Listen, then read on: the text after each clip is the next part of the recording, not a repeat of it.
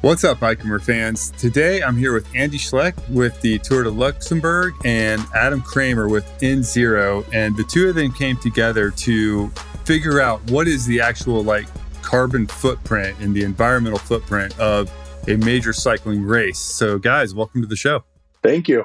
Thank you for having us on board. Yeah, so I'll let you introduce yourselves real quick just so people knows whose voice is whose. Andy, if you want to go first.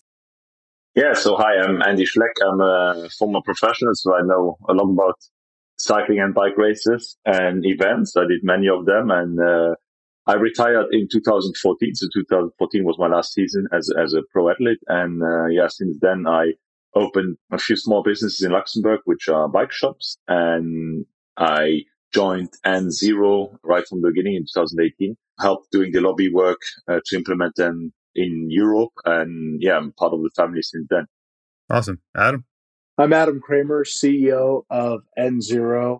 And just a little background, N0, as you did a great job there, Tyler, is we are helping organizations around the world understand what their environmental impact is. Everything from professional cycling races to some of the largest manufacturers and building operators in the world, so they can make the decisions to reduce their impact. I'm located in Reno, Nevada, and hopefully it's pretty easy for your listeners to tell the difference. I do not have a Luxembourgish accent, so that'll make this podcast listening a bit easier today.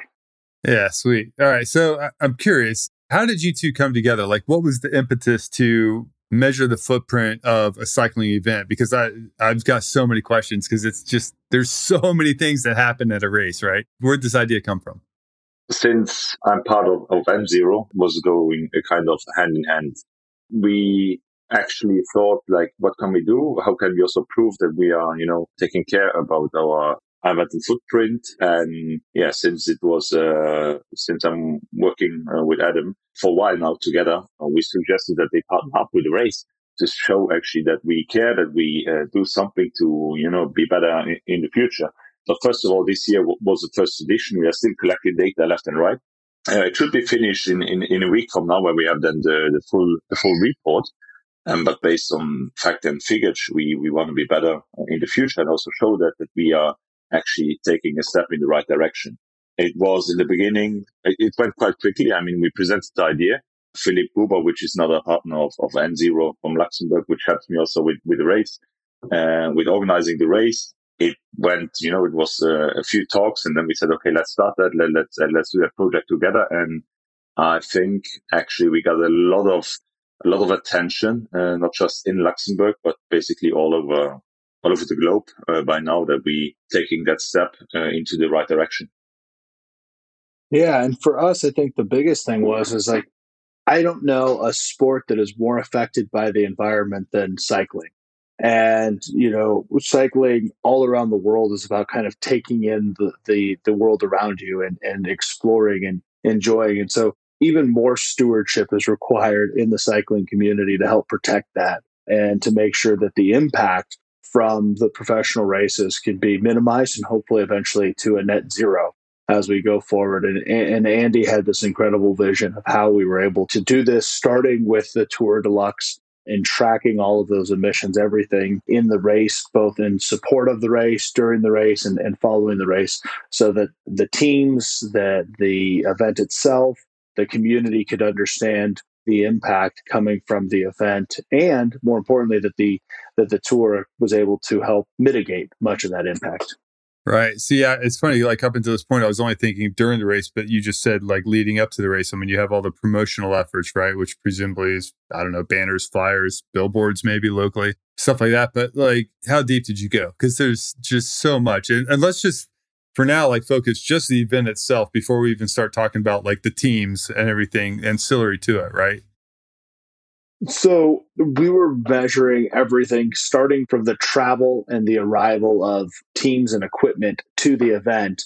And then at the event, we were measuring what were the emissions from the support vehicles, what were the emissions from the hotel room nights, what were the emissions from waste or rubbish and any other emissions that could have been happening in support of that event that were directly a cause of that event, as well as when they leave the event. And so that's kind of the compilation of this data. And you can see how it's a really difficult problem, right? Because you have disparate data, we have different teams, we have the tour. How do we put this all together to create a really comprehensive picture so people understand, hey, here was the environmental impact in totality of the Tour Deluxe, and here were the things that were done to reduce that impact along the way as we move forward. And we were really excited. We actually be soon ready to announce we had a race to net zero for the teams to try and reduce their impact. So we gave them some tips and worked with them to help them understand where their environmental impact was coming from so they could try to reduce it. And Andy, I mean, you did a great job working with those teams to kind of get them encouraged and on board with this. No, before the race, I mean, we have these big meetings with all the teams, and I explained them the concept. And because sometimes you need to push them a little bit in the right direction. If they get, questions asked, please, urge them to ask, because it's important for us, and not just us as a race organizer, but we basically report directly back to our politicians, because the race, a big sponsor is politics in Luxembourg. Enable that we can do the race, and I have to say it was really well received. I think if we would have done this 4 or 5 years ago, we would not have had this positive feedbacks, not just from the teams, but even from the riders. When we talk to them, they ask questions because there's something completely new. I mean, it had been done in the past in races as well, but not as deep as we go this year. Yeah, speaking of deep, so I want to get kind of granular. I'm thinking it's not just the teams, right? Like you have trucks going in the day before the morning of, setting up the barriers and the signs, right? And then they're going back in and pulling all that stuff up. You have crews coming in to set up the stage, the sound system. It's just like, what are like 3 or 4 or 5 things that the average person coming to enjoy the race or watching it online or on TV or something like would never even think of, that are maybe some of the bigger contributors to emissions or carbon? I'm looking at the data right now. One of them was like the volunteers commuting to and from the race every day to actually support it, right? We were tracking their emissions going to and from the race. That ended up being about 3% of the emissions from the event, was that commute coming back and forth, to your point, right? Like the things you're not thinking about, like the team setting up the barriers, looking at freighting in goods. You talked a lot about that, where it's like, it's not just goods, but it may be the barricades, it may be some of the other race support materials coming in there. And then looking at one, of course, that just always stands out is the fuel consumption for those support vehicles that is there. And what's neat about this is that there are some now electric vehicle sponsors that are part of this, like Skoda, which was there. And so being able to help them measure those emissions too. The volunteer commuting is one you probably don't think about as an emission for the race, but it is. They're coming in and out for that race every day to support it. That is a piece of it. Yeah. I was going to ask about Skoda because they're an automobile company. They're a sponsor of the event. Were they using hybrids or full electric vehicles throughout for the support vehicles and everything else? We had full electric cars, like the leading cars, the Red Enyaqs who lead the cars. We had about 15% full electric cars, if my picture is right. But we had all the others were hybrid cars. We had no fuel or diesel cars on site, except of a few Volkswagen minivans, which we had for VIPs. All the rest, so the in-race cars were all hybrid from the organization, unless the 15%, which were fully electric cars. Cool. So was this event mainly, or this first one, mainly a exploratory, let's figure this out type thing? Or were you giving recommendations to the teams and the crew and everybody else in advance to say, hey, here's some things you can do as you're preparing for this to reduce your emissions this year?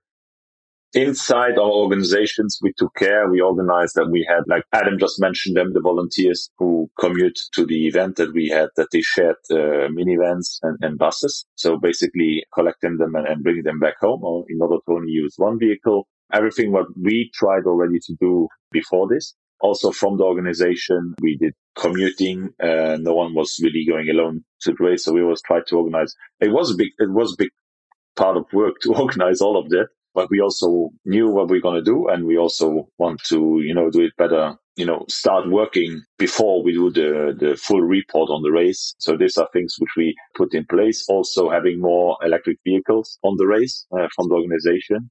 Catering is another point where we took quite big efforts. hard discussions, but yeah, we managed already to reduce quite a lot. On the organization part, with the teams, it was more like the first time. We need to see, okay, how can we reduce that? But the big impact always is the travel, how the people and how the riders and how the staff of the teams actually not commute, but come to the race. This is something we need to put into consideration in the future years. Yeah, when you're talking about catering, you're talking about like, using paper versus plastic and kind of getting rid of single-use plastics and stuff like that, or? All of the glasses, for example, they were recycled plastic glass cups. The beer tasted not as great than in the glass, but at least, we did something. We did something. Even like the ovens of the catering, before they use ovens with water, which are quite heavily impacting. And we motivate them to already prepare everything beforehand on carton or paper. So there was like more small dishes that we don't have to do so much on the spot. By the way, we're recording this just about a week and a half after the event closed, so presumably you're still crunching some data and all that. But what were maybe 2 or 3 big takeaways that surprised you when you started seeing all of the numbers come in? The biggest thing that really surprised us was the disparity between what our expectations were going to be for the environmental impact versus what they actually were, in a really positive way. And I think a lot of that has to do with the fact that before the race, we kind of made people aware that we were going to be tracking this. We had this race to net zero. Andy had been working and talking with the teams and working with and talking to the support groups, as he just mentioned, the caterers, some of these other organizations, to really get them aware of how can we reduce this impact. And it showed up directly in the numbers. So what's exciting for us about that is how we were able to take that data in and process this, that this is going to give us a lot of insights for next year on being able to support and maybe support some other races in the interim as we do this as well. And I think one of the other things that, from a data standpoint that was really surprising was the impact, not necessarily from the race itself, but from the load in and move out of the race, right? There was a lot of movement that goes with this, looking at everything from how riders arrive to how they leave to how the teams arrive, how the teams leave. And so, like what? I'm curious. Like, what are some of the recommendations or what are the things the teams can do? Because they have the big trucks, right? There is a lot of trucks moving in, a lot of trucks moving out at the beginning and end of the race. What were some of the takeaways that you're giving to the teams now so they can reduce their footprint? Yeah, it's as simple as how do you get to the event? Some riders flew from Paris to Luxembourg. You could take a train there, right? And it is a dramatically lower impact. It's also a lower cost, which is good for these teams, which is good for cycling in general. How they stage and position equipment for the event, like you just talked about there, which is there opportunities to more together on co-shipping and doing some of this other stuff, depending on how they're bringing equipment to and from those events. So really just an opportunity to think about how people arrive and then ultimately leave the race. And some of those logistics can't be changed because they're on a tour and they're going from Tour de Luxe to the next event to the next event. And it is what it is. But there are some teams and some opportunities where they can make decisions on their travel different going forward. Yeah, I did just read that the F1 circuit had, I think, between 3 of the different events, some of the teams were using biodiesel fueled trucks and it cut their emissions by like 85% or something. So that's a little bit bigger picture, when you got to buy new trucks or retrofit. But I thought it was really cool that they were able to cut it by so much. Yeah, no, and actually, to that point, the fact that the presenting sponsor of the race is deploying a lot of electric vehicles with what Skoda is doing, that's one of the biggest things that you can do for this. And getting more and more electric vehicles involved in this, the hybrids, and not using diesels or traditional internal combustion engines, but using more of hybrid or electric. That impact is as great as what you're talking about when we think about 80% reductions. And from some of the indirect emissions, that's going to show up directly into this for these teams.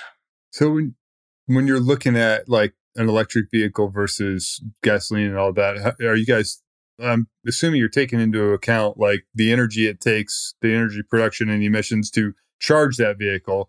What's the difference between like the equivalent miles per gallon, for every mile? Like what's the reduction by using an electric vehicle? So that's a great point. And that's actually how N0 started. Is one of the things that's really helped us grow. We do 24/7 emissions factors on the electric grid. So I can tell you what the carbon intensity is in Luxembourg at 2 a.m. versus 2 p.m. of the electric grid. So being able to correlate charging times to what the carbon intensity is of the grid supporting it is exactly how we were able to kind of put together what the avoided emissions are in that race between an internal combustion engine and an electric vehicle. Because you have to have that, right? That is the missing piece of that data. And so the data we're doing, that we're providing is very granular data, because at the end of the day, you can't change what you can't measure, right? And we have to measure. That's the only way we can make changes here. So what is the, per mile savings going, in total emissions, all things counted from electric to a gasoline car, like an average? Or you're looking north of 90%. Oh, wow. Okay. That's really cool. Yeah. And again, it sometimes it's 100%. If you're charging with solar powered, there's power charging stations that have solar power, or depending on the grid intensity of a given hour, that can go up or down. But yeah, some of the things we're seeing is based on the charging environments. It's dramatic. Nice. And so you guys were running a competition for the teams to see which team could have the lowest impact, lowest footprint during the event. Who won? That will be announced shortly, and we will make sure to let you know. It's a lot of data, because again, it wasn't just when the race ended. It was about moving out too. And Andy, how many teams did we have this year? 18. We had 18 teams. Yeah. So what all are you looking at for the teams? Because they have their own catering, presumably. They've got all their sports nutrition, cups, plates. There's so much stuff on everybody's team bus, right? Like, how do you track, and what are you tracking? In our race, it's not really like the Tour de France. So actually, the people get their menu from the hotels. We have great hotels where they stay. And since we only reduce the number of riders per team, 6 per team, we don't really put a chef unless 2 or 3 teams which actually brought their chef over to cook, which were World Tour teams. But for the rest, it's all the same. Plastic cups. We have the trash zones for the bidons in the race. I think we have to put every 30 kilometers now. We put trash zones in where they can get their waste from the muesli bars, from the bottles, and get them off. We have people who collect them. And we count everything basically after the race. What was the team? We putting a lot of effort to get, all the small details out. But sometimes also we have to, break a little bit and say, okay, maybe some things are really hard to collect, especially, sometimes you come to a team, I don't own them. They just don't want to tell you. They are living on their cloud 1990, and they don't want to share everything, but that's my job to push them. And, I don't stop bringing them to get the data and answers from them. But I think, because you mentioned it before, the race to N0, we will announce shortly which is the team who will do less, but I think already it's quite clear. It's the biggest impact is how they travel to the race by far. So if you take a team where there are riders or staff who are living around Luxembourg, or maybe are based in Luxembourg, of course, that have a big impact. Big advantage too. Local. A big advantage too. Yeah. Yeah, that's cool. So what do they win? What's the team win? We can't tell you now. You will know shortly. Okay. Very cool. Well, I like the concept of the event taking the leadership role in this, because it's almost like individual choice gets lost really easily. And I don't say that to denigrate anyone, but I know, like, I try and be really, really good. I recycle everything at home. I, do what I can, right? But when I go traveling, I'm like, I could bring my stainless cup and I get my coffee refills, but it's just, I got to lug it around. I'll just get my coffee in a paper cup, right? Whatever. So I give up pretty easily when I'm traveling. And I think with the event taking the lead on that and providing only eco-friendly options is a really good way to do it. It's like, somebody who has the political will to implement the change at the higher level is going to trickle down and, just make it easy for everybody. And I think that's great when you can make it easy for everyone. As far as, N0 goes, not just with this event, but with other things, like, what are maybe a couple of takeaways that we as riders, just living our lives, what could we do? What are some of the biggest impacts you've seen across the board that would be easy changes for most people to make? The easiest changes, right? Like there's the low cost and there's some that are a little more but aren't so obviously electrification, looking at electrifying not just your cars, but one of the things we're seeing a lot of, because we do a lot with corporations and their work from home and now people coming back to the office, we're actually seeing electric bicycles making a huge impact on changing the way people are commuting to work now, especially when they have 5 to 7 miles and they're like, well, I don't want to ride and get sweaty, but they're like, oh, an electric bike, that makes a big difference. And the emissions saved by going to an electric bike versus, getting in that car to drive a few miles to or from work or to simple tasks is dramatic. And that's a much more low cost way to be able to do this. And obviously we're talking to, a group of listeners who obviously have some love for cycling. So it's a kind of a nice way to get some balance in there. And then it goes into those other things we talked about. What are the things that you're using, like a steel cup, or where are the opportunities to get rid of single-use items in your life? Those are going to be some of the biggest changes, and it goes without saying, like how you set the climate in your house, how many degrees Fahrenheit or Celsius you're adjusting that temperature is a dramatic impact on the grid and when you're operating it. And in the Western U.S., we see that impact with rolling blackouts or brownouts, and they're like, hey, turn up the temperature. There's a reason. There's a direct correlation.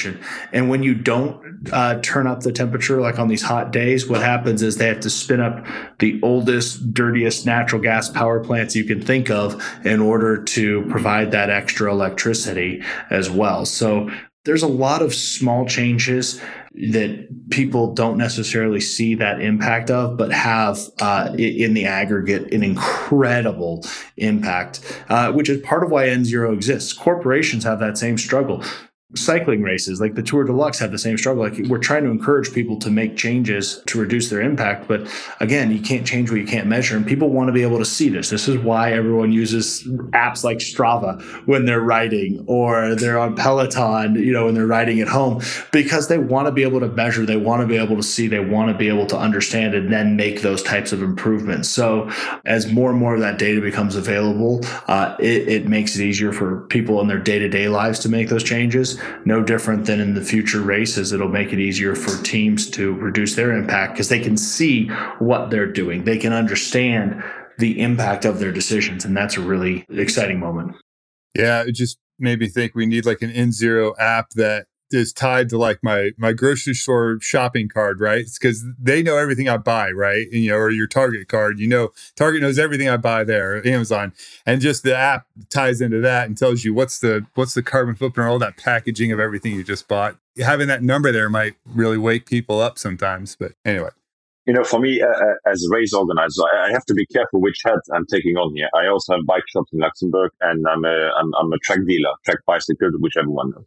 So they do really a lot. So I see over the last years, the packaging of the bike, it's carton, it's no plastic anymore. It's all carton boxes. We only get shipped once a week, which is a huge impact in the reduction of the impact. They don't ship every single piece. So, it's only once a week, every Thursday, where we get shipped. This is happening 1.5 years ago. So actually, with 2 bike races all over the globe, we promote cycling. We motivate people to use their bike, not just to race races or to do competitions, but actually, to actually commute to work. So if you have a track bicycles, because if you have a track bike, you need to ride it if you commute it for 620 kilometers, which is nothing, the bike is carbon neutral. So also with the event, I am strict.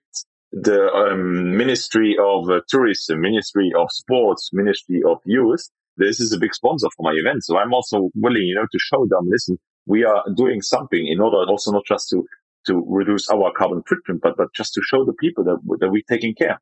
And on that way, motivate, people to, get more onto maybe electric cars, electric bikes, because through the event with Skoda Auto as the main sponsor, we show electric cars. So it's the whole thing also, which is important for me to show politicians, show my main sponsors that we do something different. And once we have the report finished, we can show and we can adjust based on that. And I think it goes much further than just encouraging the teams to get more carbon neutral, but just basically encouraging the world to take a step into the right direction. You in the US, you don't have, this situation which we have here in Europe, but it also in the future, it will be a question of costs. Next year, the energy prices here in Luxembourg will go up 110%, so this is a big impact for, families, who are living a normal life for everybody. So, it also motivates, okay, think more neutral. Adam, you mentioned it, to put your temperature in the house at 21 degrees and other 23 degrees is already a big difference. So we try with the event, to not just be better in the future, but to also motivate a whole population. And I mean, we've been in 132 countries live on TV, also showing that we're doing something should motivate people just to go to the right direction. Yeah, I'm glad you mentioned the energy cost, because I was going to ask you about that. Just for anybody who's not aware of current world events, the energy costs throughout Europe are going to just be astronomically higher over the next probably 6 to 12 months, like you mentioned. And before we started recording, Andy, you said that you guys are already starting to plan for the 2023 event. What are some of the things that you're really having to look at extra hard because of, the energy prices potentially being twice what they are this year?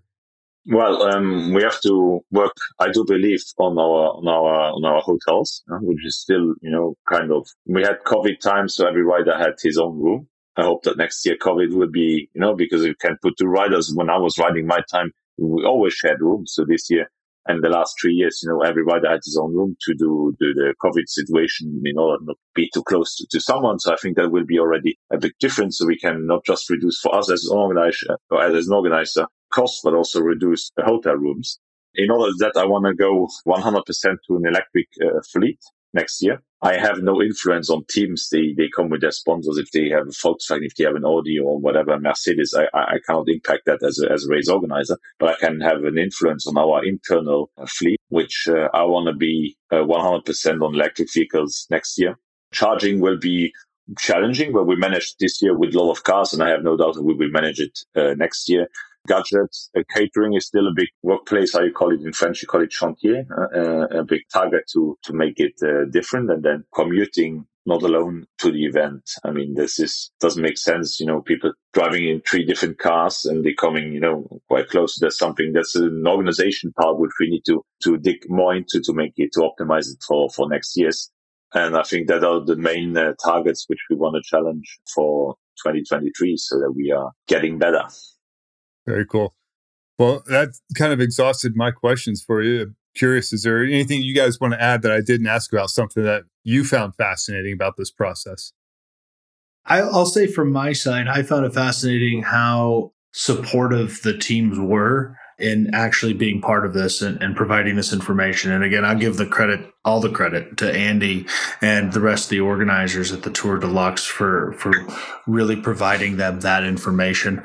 But a lot of this required some survey and some time and some work from the teams to help us gather this data, and they were really supportive in doing so. And I think that what it speaks to is, in a very broad sense, the eagerness of the cycling community to help contribute to reducing impact and saving the planet so we can all continue to enjoy riding a bit more. And it was, for me, just awesome to see that kind of level of participation and support. Yeah, I think for me it's the feedback of riders, which I'm, sometimes I think still like a rider. Sometimes I'm think like an organizer, and sometimes I think like a spectator, but that's the riders come to me and tell me, that it was actually quite nice to have just electric cars in front of them in the climbs. Oh, I bet. Yeah. I didn't even think about that. That's got to be huge. No, but it is huge, because if you go up a climb with 18-19% on gradients and you have diesel vehicles in front of you, you cough. I remember me as a rider finishing stages and I had all like gray mud, dirt. This was only from the cars in front of me. And actually riders coming to me and said, Andy, I think it's great that you implemented all the lead vehicles were only electric cars. This was our race directors' cars. Yeah, and I think, that's just also great to hear from a former professional and now a race organizer to get that feedback from actual, people who just stand on the podium on the World Championships a few days ago. Matteo Trentin was one of them. And that is, a good motivation to even, show them that we can do better in the future. Have you seen any movement from the film crews to use electric motorcycles for the camera guys? Not yet. It's a big target. If it's possible in the future, I hope so. But yeah, I haven't, or we have, not me, it's not me alone in there. We haven't really digged into that. But it's another point, if we can electrify a vehicle, we can electrify motorbikes. And that would be another, big step in the right direction. Awesome. Great. Well, guys, thank you so much for your time. We already use a small add-on.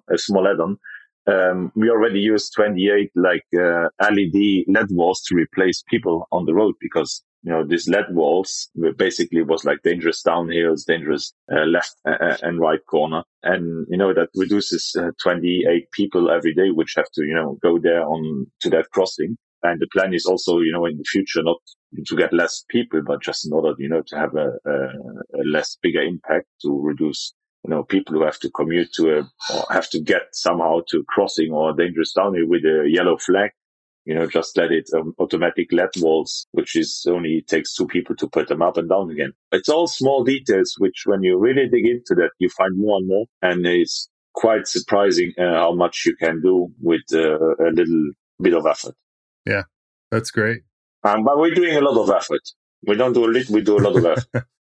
Awesome. Well, cool. Thank you guys so much for your time. I really appreciate it. And it's funny listening because you could look at this top level from the outside and just see the headline, Tour de Luxe tries to go green and reduce carbon.